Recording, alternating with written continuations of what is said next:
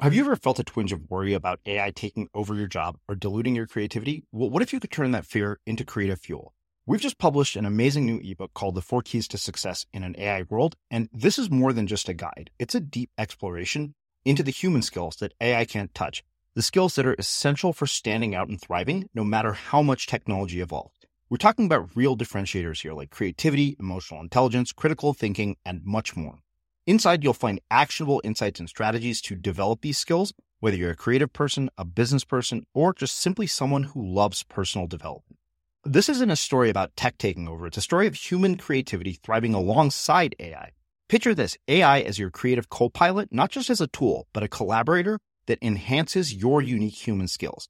The 4 Keys ebook will show you exactly how to do that and view AI in a new way that empowers you instead of overshadows you. Transform your creative potential today. Head over to unmistakablecreative.com/4keys. Use the number 4, KEYS. That's unmistakablecreative.com/4keys and download your free copy.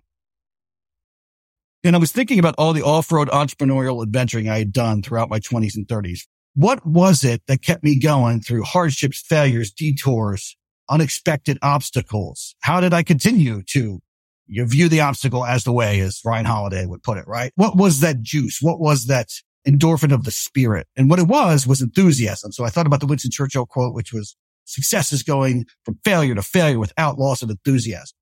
And that quote just hit me so deeply because it was just so true. I just had this animating spirit within me, this enthusiasm that literally nothing in the material world just stopped me from aligning with my authentic self and chasing after anything that burned deeply within me so that I could eliminate future regret. Whether it worked out or not, if I chased what burned deep in me, I would not have regret. Something burns within me, I get a vision for something in my life, I'm going to go after it. I'm Srini Rao, and this is the Unmistakable Creative Podcast, where you get a window into the stories and insights of the most innovative and creative minds who've started movements, built thriving businesses, written best-selling books, and created insanely interesting art. For more, check out our 500-episode archive at unmistakablecreative.com. Andy, welcome to the Unmistakable Creative. Thanks so much for taking the time to join us. Srini, it's an honor and a pleasure to chat with you today. Very excited to be here. Yeah, it is my pleasure to have you here. So I actually know about you because you have been a client of mine. You have a book out that I helped you kind of market and promote. And, you know, I took a liking to you and I thought, you know, funny enough, your PR agency did a pretty good job pitching you, and most PR agencies do a shit job pitching us. But you know, I was really fortunate to be able to get early access to the book as well as, read it in detail. So before we get into the book, I want you to start by asking you, what religious or spiritual beliefs were you raised with, and how did that end up impacting what you ended up doing with your life career? Very good question. You're starting off with the deep ones. Yeah. So, you know, definitely was from like a Protestant Christian framework. My old man is a preacher. I got a chapter in the book called Punk Rock, Son of a Preacher Man, where I kind of talk about some of those dynamics, particularly in terms of like my view of the spirituality of money, which differs from my parental view or the view that I grew up with. And a lot of other lessons I've learned from him. I talk about tragic moral choice in the book, which is the concept of, you know, life throws at you sometimes decisions where there's no good option. There's just least worse options, and go through the importance of that and examples of that in the book. But yeah, so that's the framework I grew up in, and I didn't take to it, you know, immediately. And over time, you know, I kind of developed my own kind of sense of the divine and personal relationship with God through a variety of kind of existential exploration and events in my life.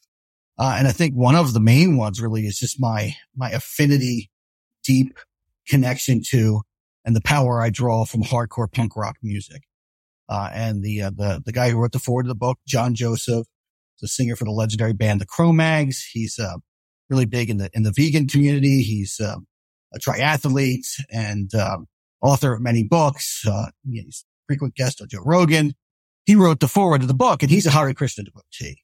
And he was probably one of my earliest spiritual influences, along with the Hare Krishna strain within the hardcore punk rock movement. So punk rock is generally, you know, seen as nihilistic, rebellious, all of those things. That's all there. I mean, punk rock is everything from the profound to the profane. And on the profound end of the spectrum, hardcore punk rock, which is different than normal punk rock. It's a little more streetwise, a little more chorus oriented, anthemic. And there was many different ideologies that kind of permeated the hardcore punk rock scene, particularly in the New York scene. Hare Krishna and straight edge philosophy, which is abstinence from drugs and alcohol. That was one of them. And, John Joseph, his band, the Cro-Mags, and particularly his own kind of personal story and, interviews, the way he found his spirituality really influenced me, along with the band, Shelter, which is fronted by Raghunath Kapo, who runs the Wisdom of the Sages podcast.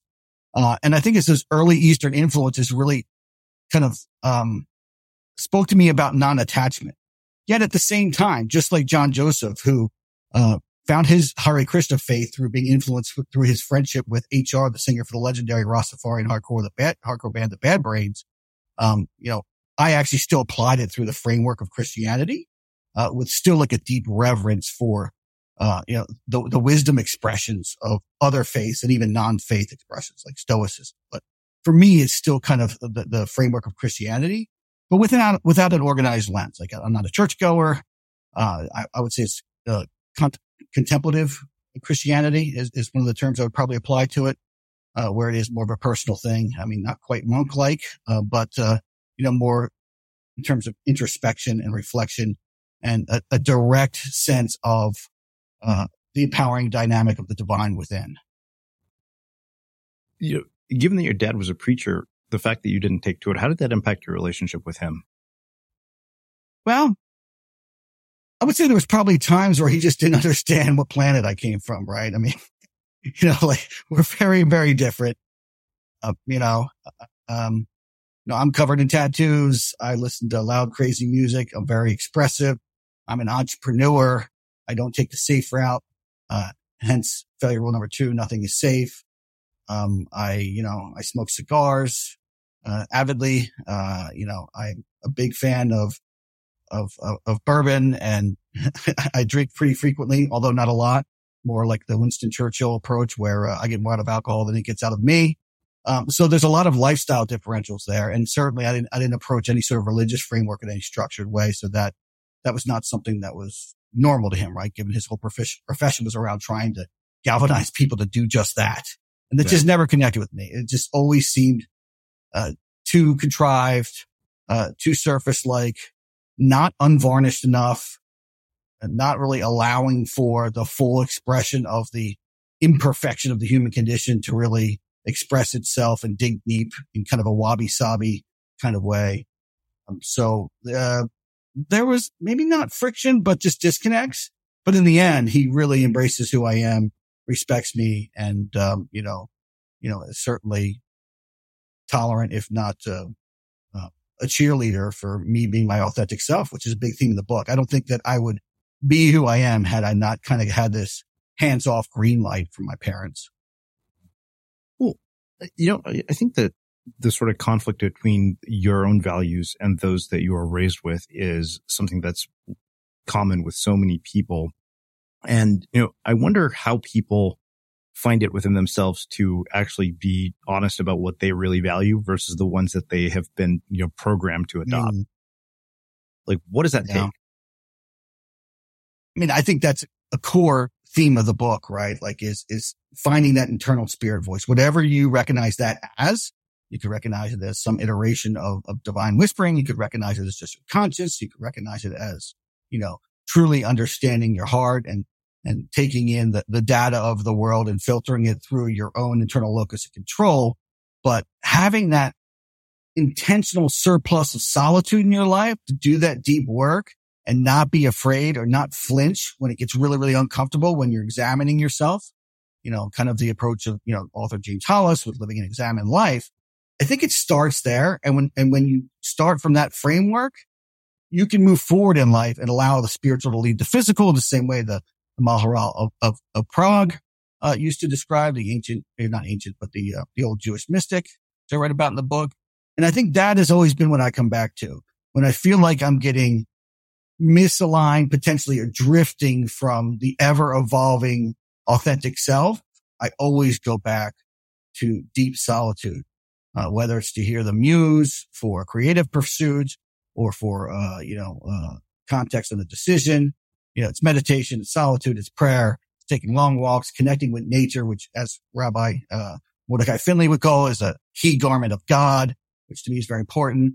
Or whether it's just relaxing in my hot tub, smoking a cigar, or lifting weights and listen to loud, fast music. Those times is where I really, realign with my authentic self after the world sometimes bounces into us and starts to effectuate drifts at certain inflection points. And for me, that has always been the thing that allows me to quiet the noise of the world, quiet the opinions of the world, quiet the expectations of the world, and have more of a vertical channel with my sense of the divine, eschewing the horizontal messaging, be it religious or non-religious, of the world that might interfere with my own response to truth. Mm-hmm.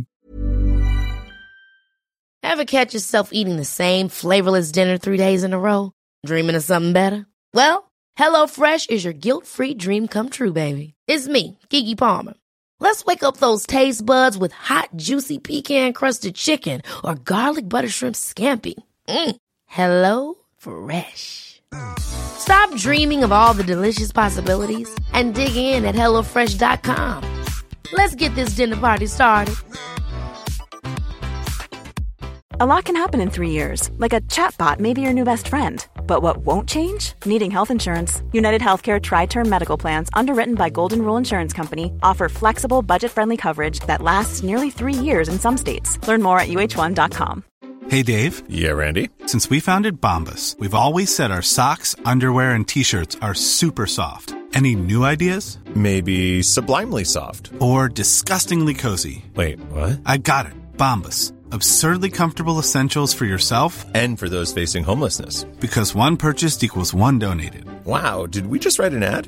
Yes. Bombas. Big comfort for everyone. Go to bombas.com/ACAST and use code ACAST for 20% off your first purchase. Quality sleep is essential. That's why the Sleep Number Smart Bed is designed for your ever-evolving sleep needs. Need a bed that's firmer or softer on either side? Helps you sleep at a comfortable temperature? Sleep Number Smart Beds let you individualize your comfort, so you sleep better together. J.D. Power ranks Sleep Number number 1 in customer satisfaction with mattresses purchased in-store. And now, save 50% on the Sleep Number Limited Edition Smart Bed for a limited time. For J.D. Power 2023 award information, visit jdpower.com/awards. Only at a Sleep Number store or sleepnumber.com.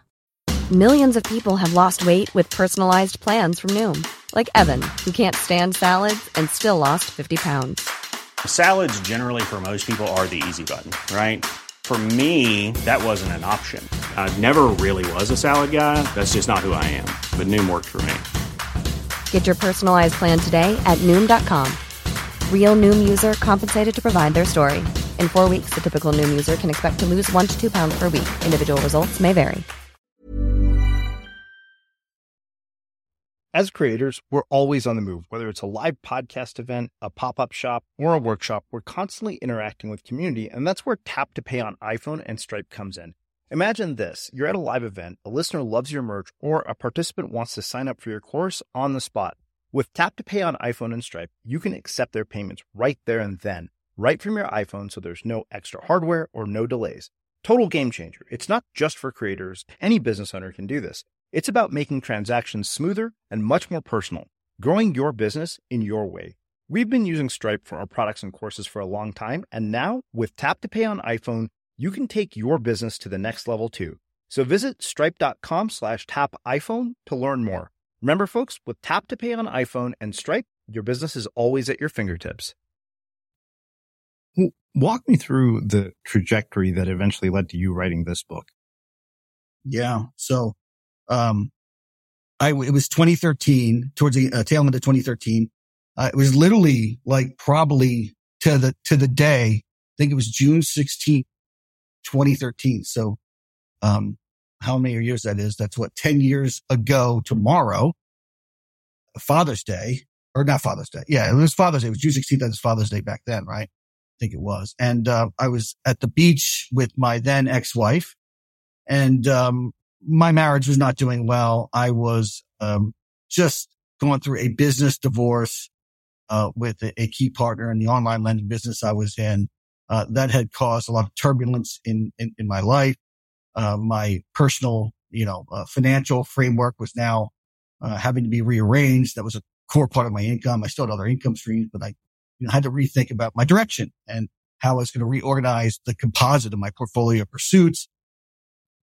And I was thinking about all the off-road entrepreneurial adventuring I had done throughout my 20s and 30s, from owning record labels, from owning a fitness center, owning online lending companies, and creative pursuits like writing a spy novel, doing a bodybuilding competition, all these things, and think about what was it that kept me going through hardships, failures, detours, unexpected obstacles. How did I continue to view the obstacle as the way, as Ryan Holiday would put it, right? What was that juice? What was that, endorphin of the spirit? And what it was enthusiasm. So I thought about the Winston Churchill quote, which was, success is going from failure to failure without loss of enthusiasm.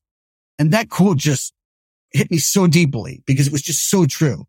I just had this animating spirit within me, this enthusiasm that literally nothing in the material world, nothing in the chaos of unexpected circumstances was going to stop me from aligning with my authentic self and chasing after anything that burned deeply within me so that I could eliminate future regret.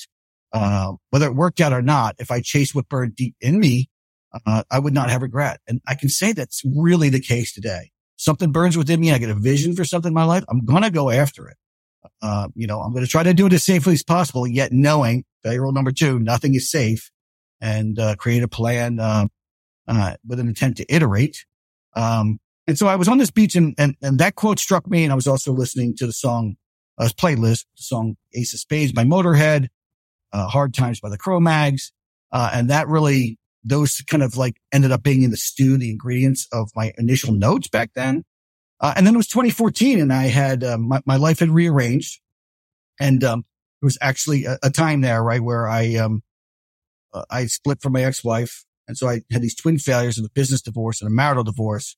All of a sudden, after being long married and long, self-employed entrepreneur, all of a sudden I found myself, living in a hotel room, no office to go to by day, no home to go to by night, temporarily separated from a daily sense with my children. And there was this song by the hardcore metal band Hatebreed called Divinity of Purpose that really struck me. That song, the message of that song, I'll read some of the lyrics here just to get a sense. So, lyrics go, I felt the pain of discipline was less than that of regret. Lifted 1 foot from the grave when the purpose showed its face. And when the skies crashed down upon me, I looked for someone by my side. You were there when no one else was. You showed me what's born doesn't always die. The divinity of purpose. So the divinity of purpose showed up for me, right? I was in this empty failure space, where I chose to leverage chaos as an idea engine. And instead of, wallowing in despair or alcoholism or whatever else, in that hotel room, I had, kind of 5 new threads that were born to reorganize my composite of pursuits. And one of them was I, used my skills from the online lending business and, began doing consulting work in that space and, very quickly replaced that income from consulting. That led into a partnership for a proper lead generation business that became pretty lucrative. I also, sharpened up my resume and was able to transition from the online lending space into corporate commercial banking in the fintech space, which, was almost akin to like going from a porn star to a regular actor. So it was kind of a big deal. And then I also, finished my first book, my spy novel, Blaze Operation Persian Trinity. And I resurrected my record label, Sailor's Grave Records, released records by great like psychobilly bands like Creepshow, the Coffin Cats, classic oi bands like The Business. And so resurrected that asset. And that's when I began writing Failure Rules in earnest. And a couple key pieces of influence there were 2 books. It was James Altucher's Choose Yourself and Srini Rao, The Art of Being Unmistakable. I read those 2 books in the corporate break room my first couple months working in the fintech space, where I was feeling very kind of uncomfortable in this space. I had long kind of been my own boss and was able to show my tattoos and, speak with my own kind of aggressive tone, just being who I am, kind of a hard charger. And all of a sudden I had to kind of, revise that. I had to speak more, corporately, and I had to, dress differently. And reading those two books just gave me so much perspective on that journey, and fed into the inspiration to tailor all these stories I have in Failure Rules. I mean, hence you're featured in the book along with some quotes from Altucher and a host of other virtual mentors. I mean, everybody from legendary boxer Jack Johnson, the comedian Rodney Dangerfield, author of Lincoln Lawyer and Boss, Michael Connolly, to punk rock icon Henry Rollins, to billionaire Sarah Blakely. So, that's where it started. It took about 7 years to iterate and finally get the final product. Like Hemingway said, all first drafts are shit. And towards the end, finally got to the point where I was ready to hand it over to Scribe Media and their editing team to, turn good into what I think is, as great as it was going to be. Yeah. Yeah, it's funny because the amount of people who tell me stories like this about that book always strikes me, and I'm always like, it's always shocking. You're just like, wow, what is it about that book that just, struck a chord? Because it's so far in my history that I kind of forget that it exists. Yeah. Yeah, I mean, this book would not have been written in the way that it was written without me having read your book. That led me down a rabbit hole. Very similar books. Yeah. I mean, just your story about,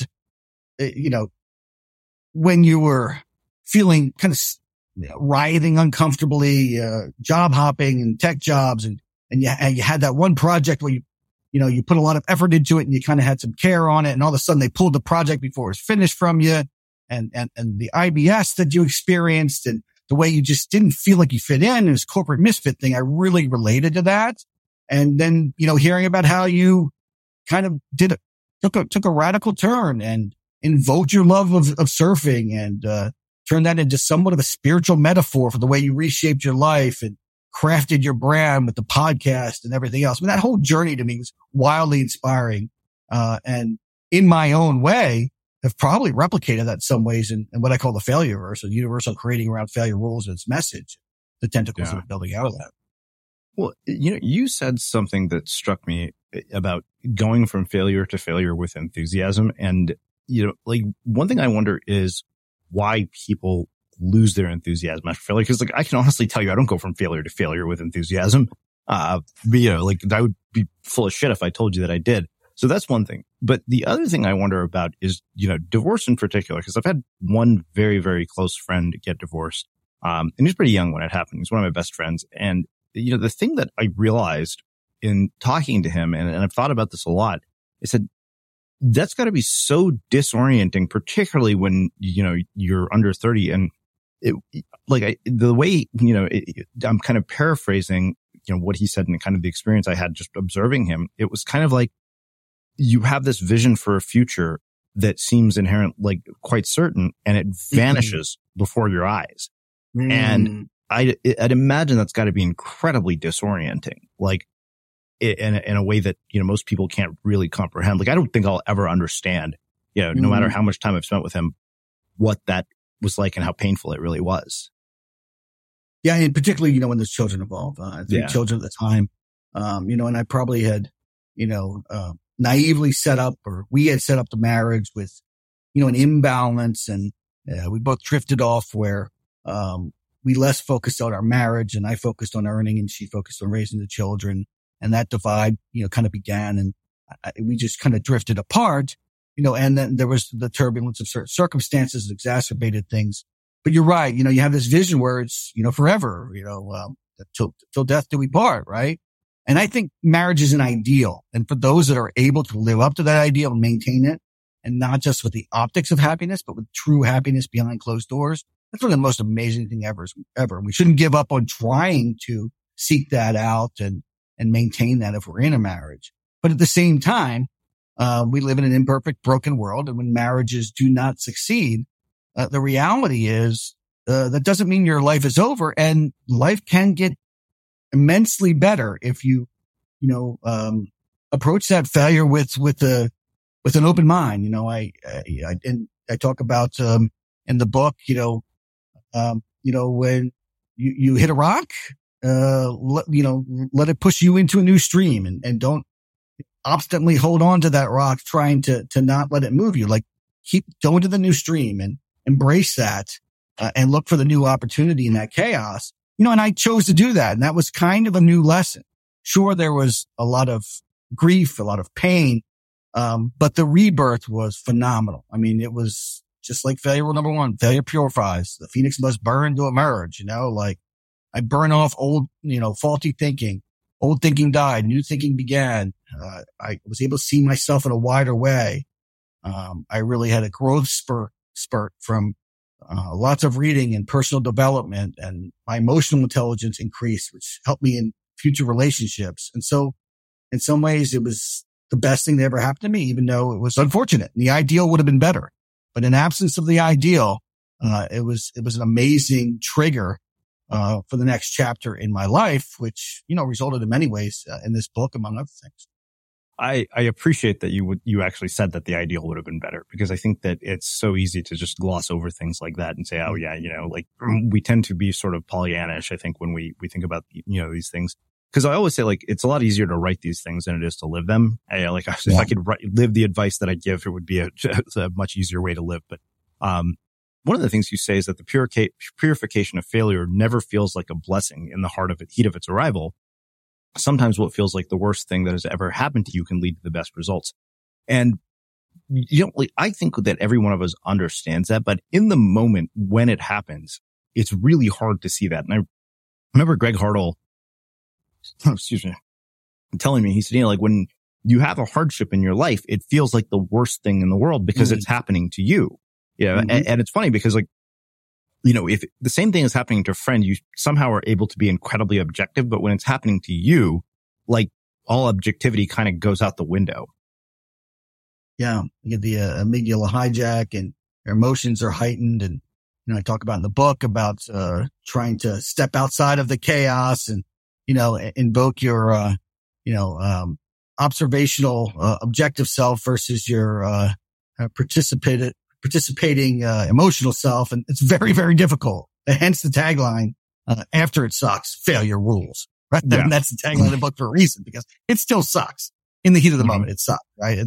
And that quote really is from Thomas Smallwood, the professional bowler, from which the TV show Smallwood, was made, where, comedian, Pete Holmes played Smallwood. But Smallwood, he was working at the GM plant, it was the Ford plant in Michigan.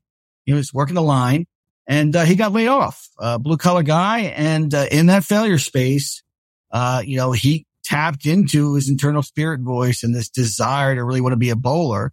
And while still trying to be practical and find other work, he also scraped up $1,500, entered some sort of bowling tournament. I don't remember the caliber or the name. But long story short, it ended up propelling him, to, become a professional bowler. And, the day before he was about to be on ESPN for the first time bowling, he gets a call back from the Thorp plant, asking him to come back to work. And he's like, no, I don't need the job anymore, but you want to watch me on ESPN tomorrow?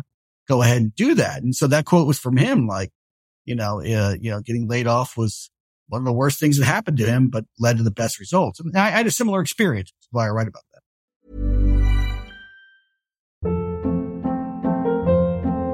Hold up. What was that? Boring. No flavor. That was as bad as those leftovers you ate all week. Keke Palmer here. And it's time to say hello to something fresh and guilt-free. Hello Fresh. Jazz up dinner with pecan-crusted chicken or garlic butter shrimp scampi. Now that's music to my mouth. Hello Fresh. Let's get this dinner party started. Discover all the delicious possibilities at HelloFresh.com.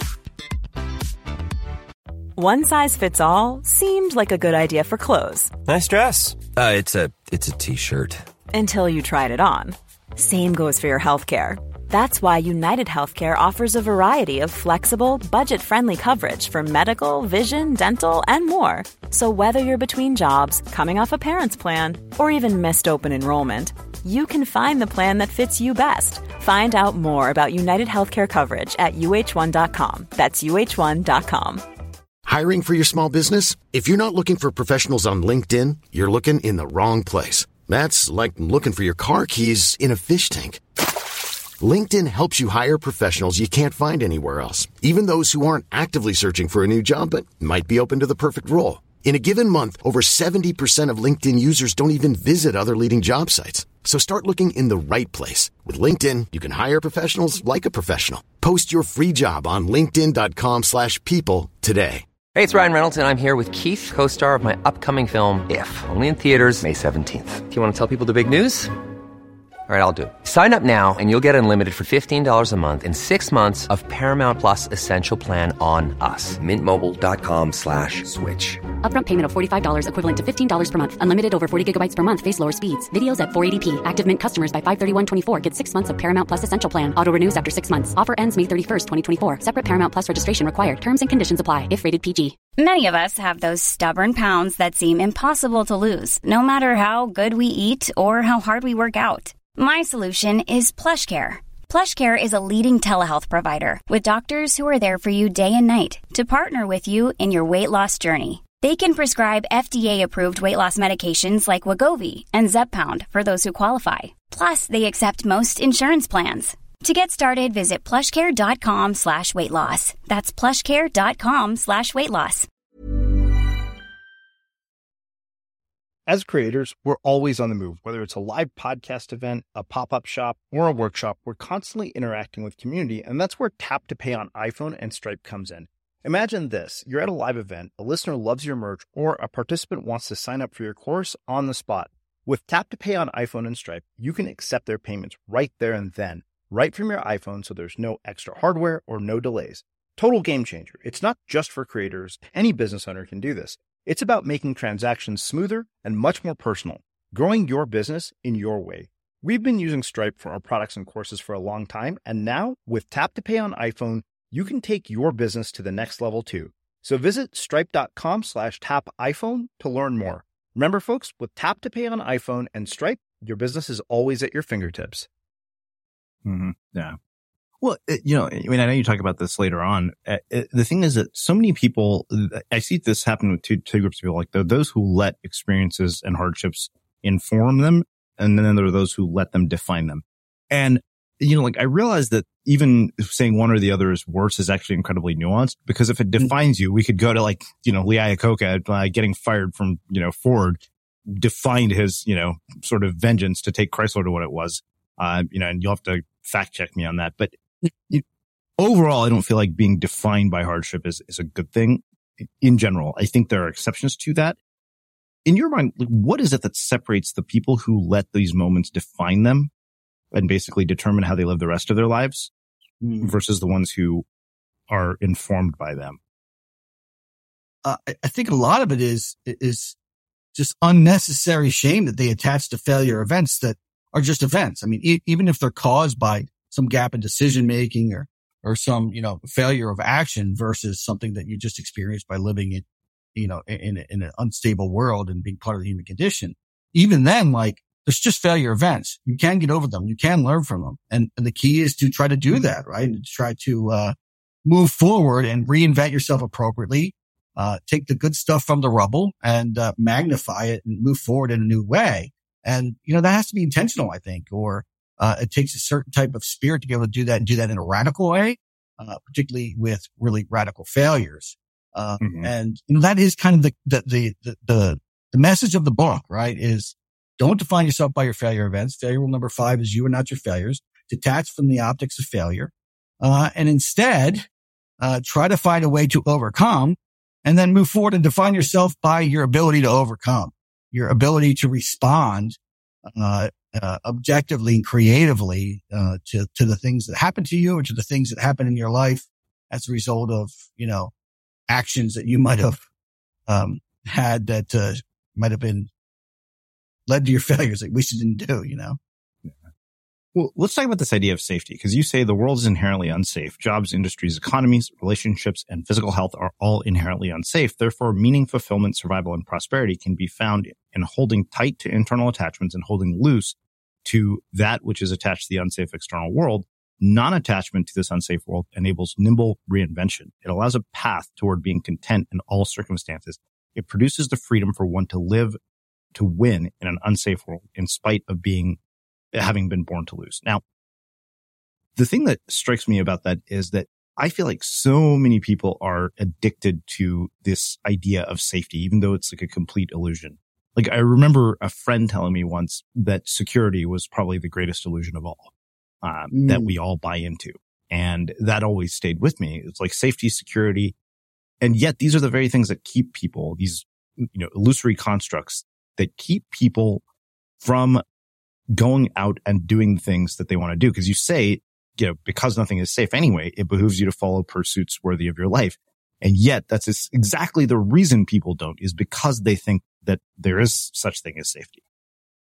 Yeah. And that phrase, pursuits worthy of your life. I mean, I got that from you. I mean, that subtly plagiarized from you, that concept at least. Like that suddenly struck me when I read you talking about, going into pursuits worthy of your life, right? And this doesn't mean that we embrace this notion of failure porn where we glorify failures, act like they're great, and live unnecessarily recklessly. I mean, obviously that's stupid, right? You want to avoid failure as much as possible. I mean, that's the self-evident failure rule, is avoid it as much as possible. But if you're doing difficult things, if you're doing things that are unorthodox, and you're doing things that are truly worthy of your life, chances are you're gonna run into failures or obstacles and hard times potentially more frequently with more acuteness. It's just, I think of people who have maybe the optics of a safe life. They have kind of the good job, they have the family life, they have all like the structure that makes them kind of immune from reflexive social criticism or that type of being looked at as someone who's a failure, right? And, I think that there is that risk there where is it really safe? Because if you're thinking about safety, there's different types of safety. There's material safety, there's financial safety, but then there's also, the risk of dying inside, the risk of the fire going out inside, the risk of having no fire, living a fireless life. The risk of drifting into, like what Thoreau talked about, which is, living a quiet life of desperation. And that's not safe to me. So all the external stuff can be safe, but if your internal life, if you don't have something that lights you up, that makes you feel like you're truly chasing after, a purpose or multiple purposes, that are uniquely yours to chase after in the way that you chase after them, I really think you're not safe no matter how stable your life may be. Kind of goes back to your recent guest, Satya Doyle Bayak, I think I'm saying that right, where she talked about, the danger of valorizing stability and safety, right? I mean, I think that's a real issue. And I think self-examined persons, are aware of that and understand that, and then seek to take calculated risks in their life to invoke that fire inside, to try to align their lives, with meaning, and then even more challenging, align meaning with money. Yeah.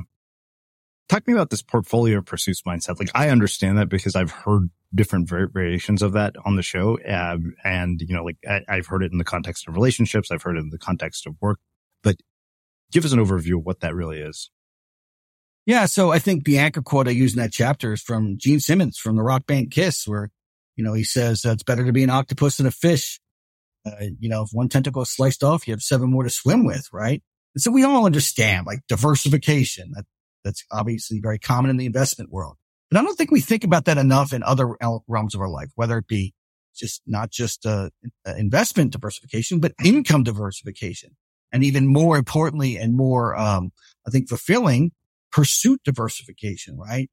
We over-identify with one pursuit or one passion, as meaning starts to diminish or money does not return. If it's a monetized pursuit in any one of those efforts, we kind of lose that fulfillment overall. But if you have 3, 4, 5 different pursuits, monetized or not, and you have this diverse life where you're not over-identifying with any one pursuit or one interest or one business, but you softly identify with them. You're still passionate about each one, still in earnest, but you can adjust that composite over time. So, for example, right now I maybe have 3 different monetized pursuits. My life in banking and finance, my life in music, owning record labels, and then everything I'm doing with Failure Rules and the clothing company I created adjacent to Failure Rules. Solar Fire Supply Company, which echoes the themes of the book. Like, they all give me different percentages and degrees of either money or meaning. Some are very, very high in money, still have some meaning, but lower percentage. Some are very, very high in meaning, but very low in money. But overall, the composite, the portfolio of pursuits, still brings me as much as possible to an aggregate 100% fulfillment in both those buckets. And that has been, an approach, a strategy for me that has just really allowed me to live life to the fullest. Not just, spiritually, emotionally, artistically, and creatively, but financially as well. And so like, that's kind of what that whole concept is about, is having a portfolio of pursuits mentality. Yeah. Well, speaking of money, let's talk about money in particular. You say that money is spiritual, that money is an elusive, versatile tool loaded with spiritual power. If misunderstood, it can fuel envy and greed, and ultimately the failure of self-inflicted emptiness. But if viewed and used properly, it can be a multiplier of blessings and enabling thank you note that can help lift valued recipients up and out of their failure valleys. Talk about your own relationship with money. I mean, you worked in finance and, you didn't bat an eyelash when I asked you to pay, what I did for my coaching. So. Yeah. So, I mean, I've lost it all, gained it all, lost it all, gained it all on a good stretch now for a long period of time of flourishing, but all informed by having hit rock bottom several times. So I hold money loosely, but I also try to treat it wisely. And I also make sure I balance it against meaning, which goes back to the portfolio pursuits mentality. But I do view money. I think the reviling money or worshiping money is dangerous, right? Those extreme edge cases, envy and greed, right? Either one of those, I think they're malevolent twin siblings, and they despiritualize money. They take the power and the goodness out of money. I mean, money itself is an agnostic tool, but it has, in my view, that spiritual benevolent power. And I've seen it in my own life. When I was, literally at a time in my life where I was on food stamps, I ended up befriending a lot of, high net worth entrepreneurs, and doctors and lawyers that I networked with through, a high-end gym that I went to, in Ohio, as well as people in the cigar lounge. And the generosity, both in knowledge transfer, and referrals, and embracing me based on my ideas, not based on like my socioeconomic status at the time, which is like Chris Gardner, author of Pursuit of Happiness, called placism. Like they did not have a placism kind of attitude towards me. It really ended up being that, the opportunities I got and the financial rewards that happened through that networking really was to me like this powerful tool, and that we're not stuck in just these small kind of defined lanes financially. If we view money in a creative, wide way and view it as a spiritual tool where it's really, it's place value is measured thankfulness. We go about placing our value one transaction at a time, throughout our life. I have this example in the book about, going to a car wash. I worked at a car wash when I was younger. And, I would say that was more important to me than my college education, was working at white glove car wash. The lessons I learned there, empathy with coworkers that struggle with addictions, to sales, to, grit and hard work, and having no lunch break in the middle of February, frozen knuckles, scrubbing wheels. So years later, I go back to the same car wash, and then I got off early for work that day to go there to get one of my favorite services. It's like a $25 service. And, this guy, his name was Prince, fondness for, Prince of Purple Rain aside. I really liked the guy. He was just working with enthusiasm, like his high energy, really wanted to please me, and I was like, you know what? I'll be back. I'm going to go to the ATM, to get some money for a tip. I come back. It's after 5. He's still working on my vehicle very diligently. And I just had this like swelling of gratitude within me. And I just had this spontaneous like desire to want to give him a big tip. Now, I'm not trying to brag about me being a good giver. I actually suck at giving, although I'm a big tipper normally, but I'm not like some great, generous giver all the time. Like I'm not consistent with that, right? So this isn't about exalting me, but it illustrates the concept that, money is a thank you note. And so, I gave him like a $100 tip that day just because I was just so impressed with his attitude, the way he was working on my vehicle. And so I think it's like viewing money through that lens, that it's a symbolic kind of sacrament of gratitude. Yeah. Like one thing that I realized just sort of over the last 10 years is that, it's easy to be generous when it's easy, and it's hard, when it's not. But the funny thing is, if you're generous when it's not easy, for some reason that tends to multiply. Like I wrote this story on Facebook once. It was 2018. I had a really rough year. Like my speaking engagements dried up. I literally made no money that year. Like I remember my accountant was looking through our finances. He's like, how did you even like pay rent and survive? It was like, I saved all my money from the year before because my speaking agent told me put aside 50% from everything you make because it's going to slow down. Like, and when it does, people get a rude awakening because like you start making a lot of money all at once when you start doing public speaking. And, I was in India for a trip because we were shopping for my sister's wedding, and I went to a surf camp. And I had one surfboard that I brought with me, and it was the only surfboard I had. And I was like, to replace this surfboard is going to cost me $600. And I left it for one of the kids at the surf camp. And I came back, and I think within a month, that money multiplied like tenfold. And the kid who I left it for ended up winning a competition on that surfboard. And conveniently, when the waves were shit, when I went back, I was able to use that board. I think that's just an illustration of what I'm talking about, the spirituality of money. You get what you give. I have a chapter titled that in the book as well. And it's also, it does go back to some like biblical concepts of, if you cling to your life, you will lose it. If you lose your life, you will cling, if you lose your life, you will gain it, right? And if you're clinging and holding tightly to those type of things, you're interrupting the flow of goodness that can allow for return value to come back to you. Sometimes for the sole purpose for you to keep giving. It's very difficult to be generous, if you haven't, fashioned your life in such a way where you can be generous and worked hard or whatever it might be. Right. So I think that's a great example that really kind of illustrates kind of this unseen, I think, energy with the flow of money when good is behind it. Yeah. Well, let's talk about this idea of building your thing one and thing two dependency failure prevention, because I really appreciated this because it was very nuanced, because I think that there is this sort of pervasive narrative in the sort of online, self-help world. It's like, quit your job, go change the world, live the 4-hour work week. And personally, I think that's all bullshit. Like, I don't think it's realistic for like the overwhelming majority of people, but so many people let that stop them. Like, talk to me about that, because I feel like that, a friend was asking me, was like, why do people quit? And I was like, look, there are times when people should quit. It makes sense to quit sometimes, as Annie Duke talked about, but often, it's not quitting because they're not going to succeed. It's quitting out of impatience or frustration, or just the fact that, they're not willing to make the trade-offs that come with accomplishing something. Yeah. And I think it depends on whether, it's like the, the rat. Are you running from, the cat, or you're running to the cheese? And if you're just running from the cat, which might be the job you hate or your discomfort in your life, that's a good motivator, but you also have to be running to the cheese, the thing that you really want to go after.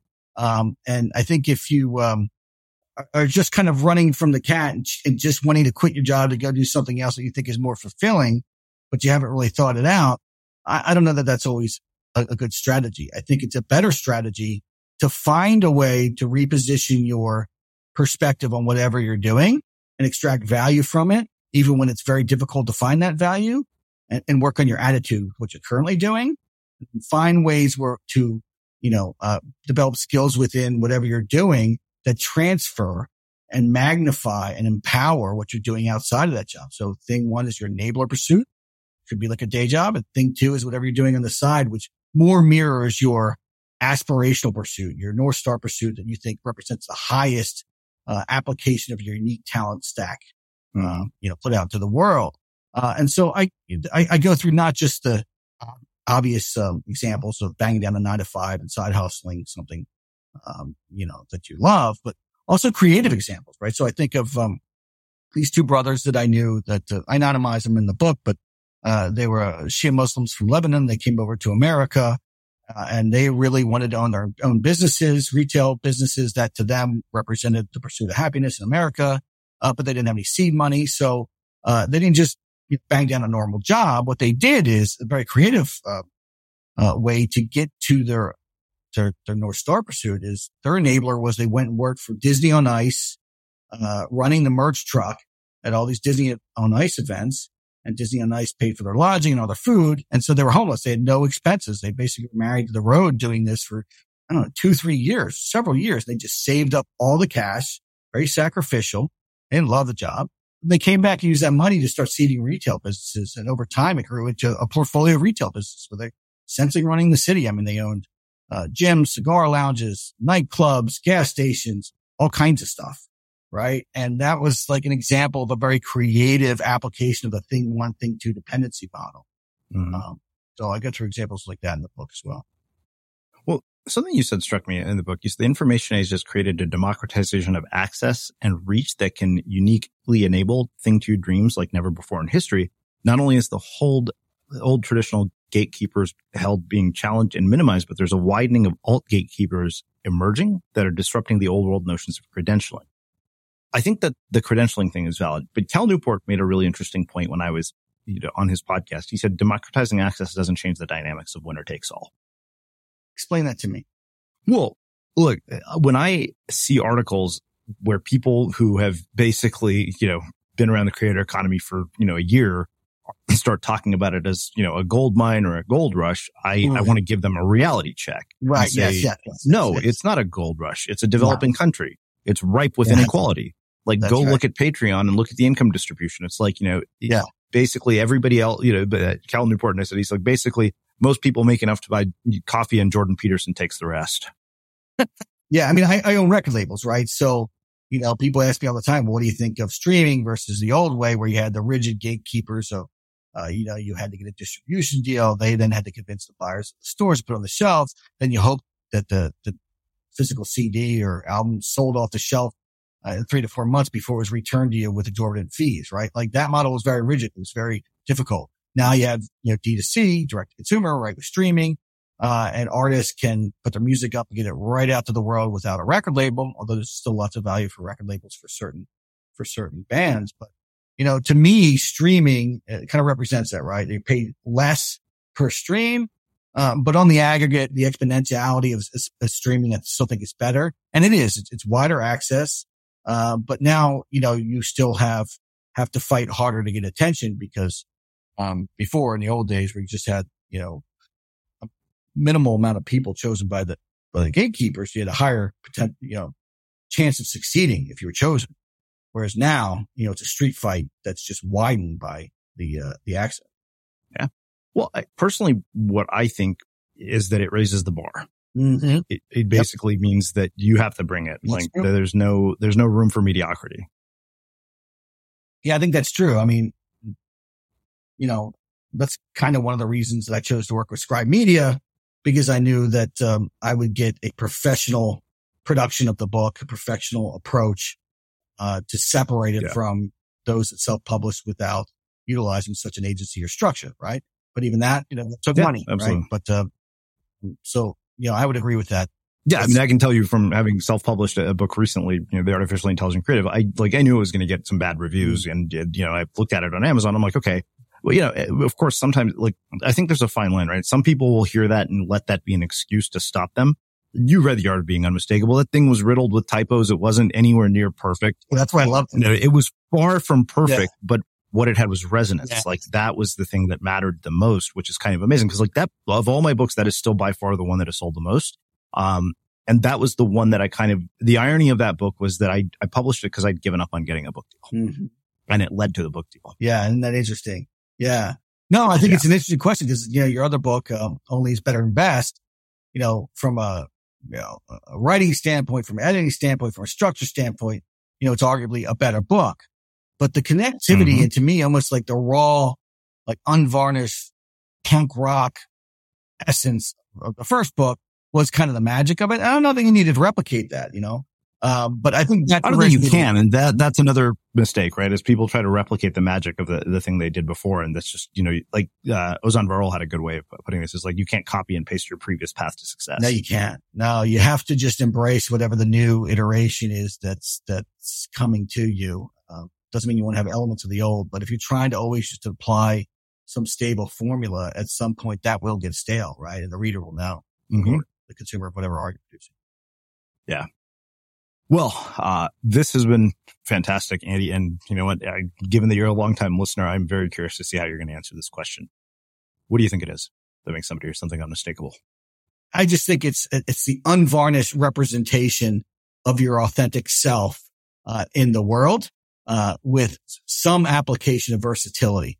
I think of my best friend, Rami Dacko. He's a Lebanese guy. He works in the cigar industry, an industry that has a lot of kind of like people who are into the golf culture and that kind of thing.